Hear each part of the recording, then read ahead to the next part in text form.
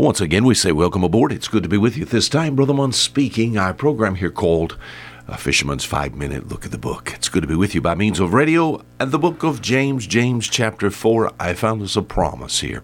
The book of James, James chapter 4. We're looking at verse 8. Sometimes we even have people that call and say, Brother Munn, we even look at the scripture with you. Now, I know with our 5 minutes, that's almost an impossibility. Hey, by the way, we do have a 15-minute program, usually heard Saturday, Sunday, maybe on this station. The book of James, James chapter 4 and verse 8. All right, let's get us a promise here now. All right, this is a promise. Let's see if I can claim it. Draw nigh to God, and he will draw nigh to you. Now, isn't that good? Draw nigh to God, and he'll draw nigh to you. This is sort of the Lord, we would put this kind of as a cliche, or maybe it's a statement put in a different way. The Lord will meet us halfway.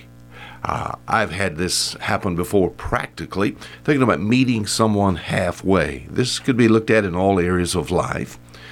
From time to time, because I work with many pastors around the U.S. and, of course, in other areas also around the world, sometimes with a pastor, I remember one pastor that's a very dear friend of mine, and I dare not mention names, in the state of Tennessee. We were putting together some material that would go to make up a book, and I needed to see him. I needed to have some input from him. The telephone, email would not work. He said, Brother Mon, I'll meet you halfway. So halfway between my place and Tennessee was such and such a place. So we got together there. Now, what about the Lord? The Lord said this. He says, draw nigh to God, and he'll draw nigh to you. What does that imply? You know, sometimes we don't use our minds when we look into the Word of God, when we read it. We just read it, and there's no application to ourselves. He says, draw nigh to God. What is that implying? What's the assumption there? He said, now, I want you, the Spirit of God is speaking through James here and to us today. He says, draw nigh to God. What are you assuming, Lord? Assuming that I am not nigh God, and I need to draw nigh to God. And if I draw nigh to God, then he'll draw nigh to me. The same principles in the book of Zechariah, chapter 1, and the book of Malachi chapter 3, that has to do with the nation of Israel. He said through these prophets, he said, if you'll turn unto me, he said, I'll turn unto you. Draw nigh to God. Now, this is not in a physical sense, but in a spiritual sense. Thinking about my life, it's not by the feet of the body, but of the soul. And to draw nigh to God in my thoughts, draw nigh to God in my affections, draw nigh to God, the disposition of the soul that's there. The Lord wants us close to him. Draw nigh to God, and he'll draw nigh to you. Now, that's a blessed promise. Now, do you feel far away from God? Someone said this, guess who moved? And sometimes, as far as our Lord is concerned, now, he's not going to be a partner with sin, but most of the time, it is the child of God that moves from God. Meet me halfway. Isn't that something? That God would even, the book of Isaiah chapter 1, he even said he'll sit and reason with sinners. With the child of God, what? If there's a distance between you and God, you draw nigh to God.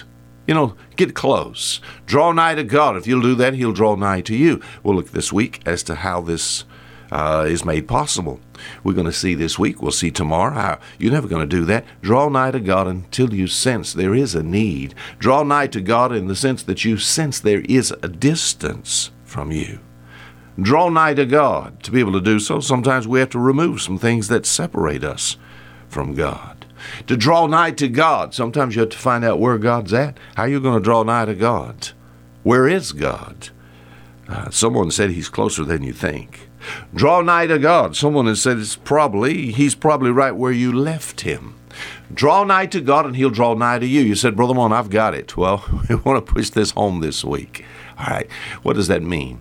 When there becomes a time, when there is a time that I'm close to God, then I need to maintain that relationship.